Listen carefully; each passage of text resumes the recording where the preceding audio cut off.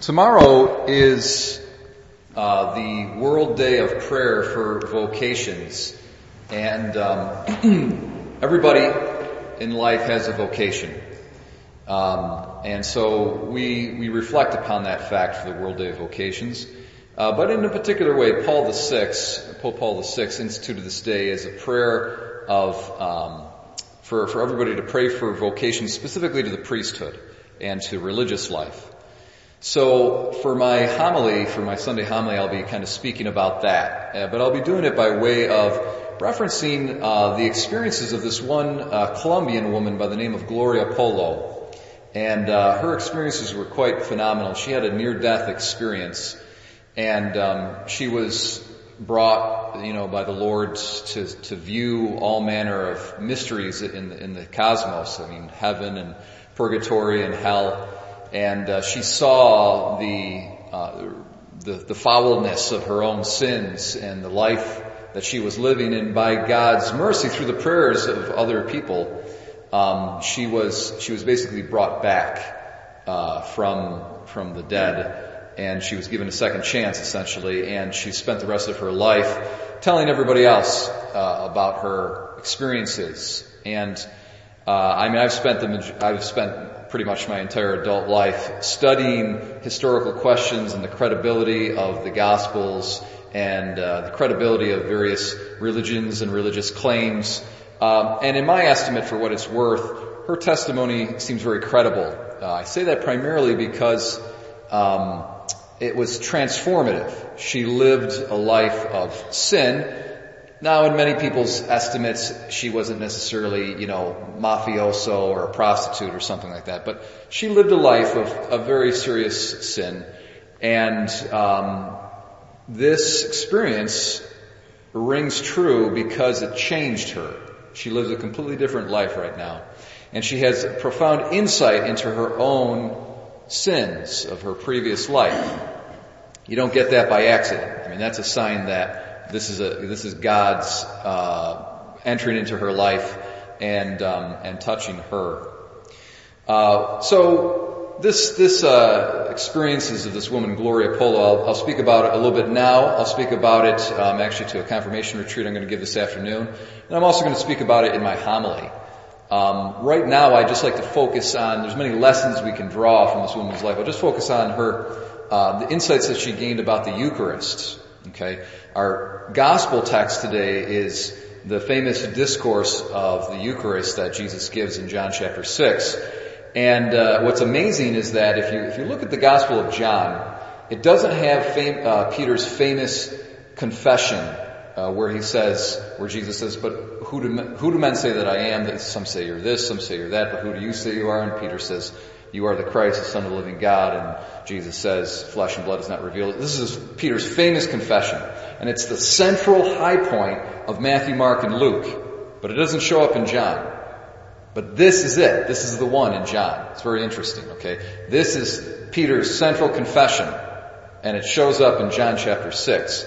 So the implication here is that just as important as that central article to the faith is that Jesus is the Son of God, so is the truth of the Eucharist. It's that central. The truth of the Eucharist is so central to Christianity and the gospel that it's equal to the article of faith that proclaims Jesus as the Son of God. Okay? And I think that's basically what the Gospels are teaching us through their structure, implicitly. So the Eucharist. Gloria Polo, she's a Colombian woman. She gets struck by lightning in 1995. Her and her nephew, she's a dentist. She's actually quite a successful, wealthy woman, high-powered. In fact, I think she's got a PhD. So she's a doctor, and she's a dental, medic, really. She's really a medical doctor. And her and her nephew, who was only 23 at the time, they're entering into the faculty of dentistry in this big university in Colombia. They both get struck by lightning. Her nephew dies instantaneously. She does too, in the sense that all her vital signs are gone. Of course, the line between life and death, it's a little mysterious. If you say she didn't really die, she was just really close, who knows? I don't know. In any event, she had no vital signs whatsoever. Her skin was burned completely off of her right hand, so it was just bones on her right hand. her breasts as well were completely decimated. The flesh on her stomach, gone. Her legs were like coal. She said they were as black as coals, and in some parts of them you could see the bone. That's how powerful the lightning strike was. And in fact, the medics couldn't touch her body because somehow it was still electrified or something for a few minutes. And that, she went into cardiac arrest, no vital signs. They brought her to the hospital. And she sees herself in many of these stories, they have the body, it's like they can see their own body on the operating table. Well, that happened to her, and it was like as if from her perspective, her soul was passing through the ceiling and the wall of the operating room, and she's going up to heaven, and again, the famous thing of the tunnel of light and all that. She experienced that actually. So she's going through this tunnel of light, and she says, this is what's remarkable and what points to the Eucharist, is she says that she saw the light of heaven. The light of heaven. It was totally glorious. And she said something very interesting. She said, the light of heaven is the Eucharist. Okay, and all of this there's a lot of symbolism and mystical understandings here, so you can't kind of take this stuff in a literal fashion. But my understanding of what that experience was is that essentially the glory of salvation that constitutes heaven is grounded in the Eucharist. So, and then she goes on and she said that basically she felt like God was embracing her with this incredible love, and that she just wished that everybody could experience this. But she was a very sinful woman, and so actually after this kind of, divine hug of light and love that she says, she started to go backwards. So she wasn't going to go into heaven. She just got a taste of what heaven was like, kind of. And then she starts going backwards and she starts spiraling downwards.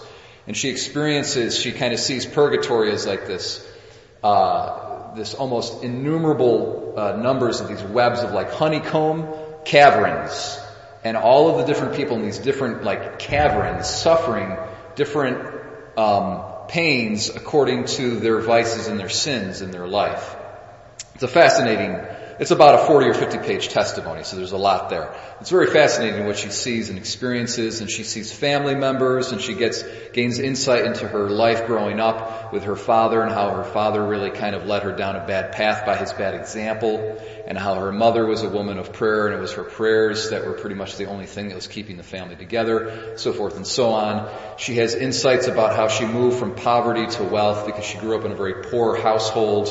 But then by the time she was 13 or 14, she began to despise poor people, and she wanted to emulate the people that were wearing the pretty dresses and that were all, doing the hip and the cool things and driving around in convertibles, and drinking and boozing and whatnot. So she kind of gains insight in all these different things, and then, she's spiraling downwards towards hell.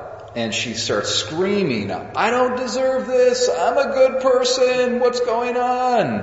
And she basically almost kind of comes to a halt. She hears this voice, and it's basically the voice of God saying, you're a good person? Tell me the 10 Commandments. And she's struggling to even remember anything about the 10 Commandments. She can't even remember a single one. And so she says, love God with all your heart, which is not of the 10 Commandments, but it's pretty good, okay? It's the first commandment.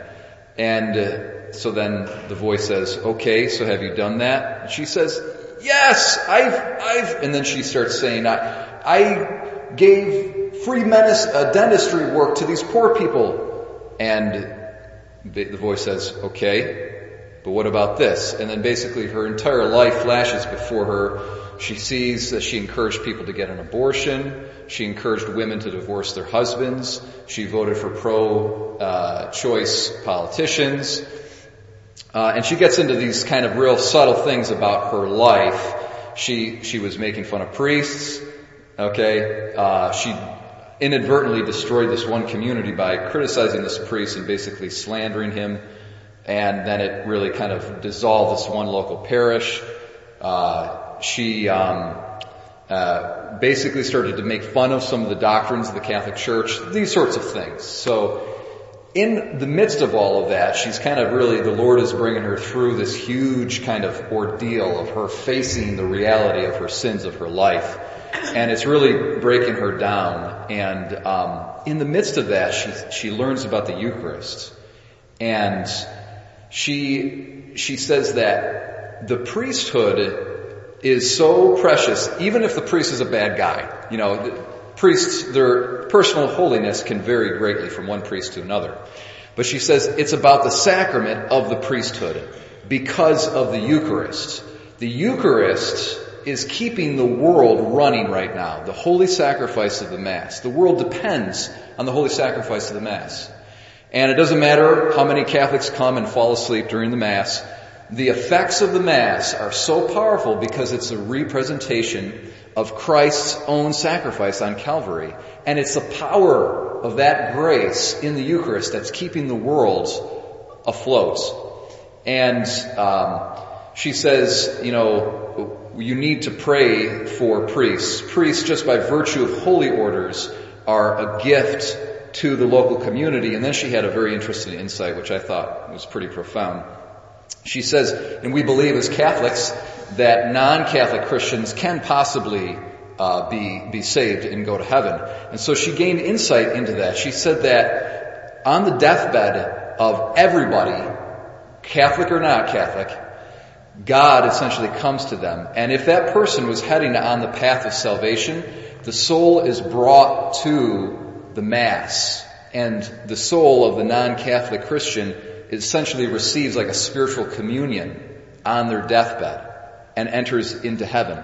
And so she says that's how you can interpret the passage from John chapter 6, which we were just reading. Unless you eat the flesh and blood, unless you eat the flesh of the Son of Man and drink his blood, you shall have no life in you.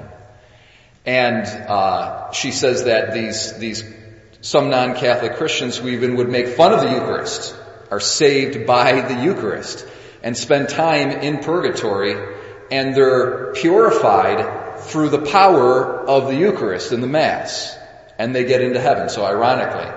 And that shows you the incredible love of Jesus for mankind displayed in the Eucharist. It's like love is not loved. Jesus has given us his very self in the Eucharist, and we despise it, we ignore it, we don't genuflect before the Eucharist. We say, well, it's not important enough to really do anything about. There's unworthy communions left and right. All of this kind of stuff goes on, but yet Jesus gives himself to us. You've got non-Catholic Christians making fun of the idea of the very idea of the Eucharist, and yet Jesus gives himself and saves us through the very thing that we do not fully appreciate. So this woman's testimony is wonderful because it allows us to come into a deeper appreciation of something that we might take for granted. My brothers and sisters, let's not take for granted the power, the beauty, and the wonder of the Holy Eucharist.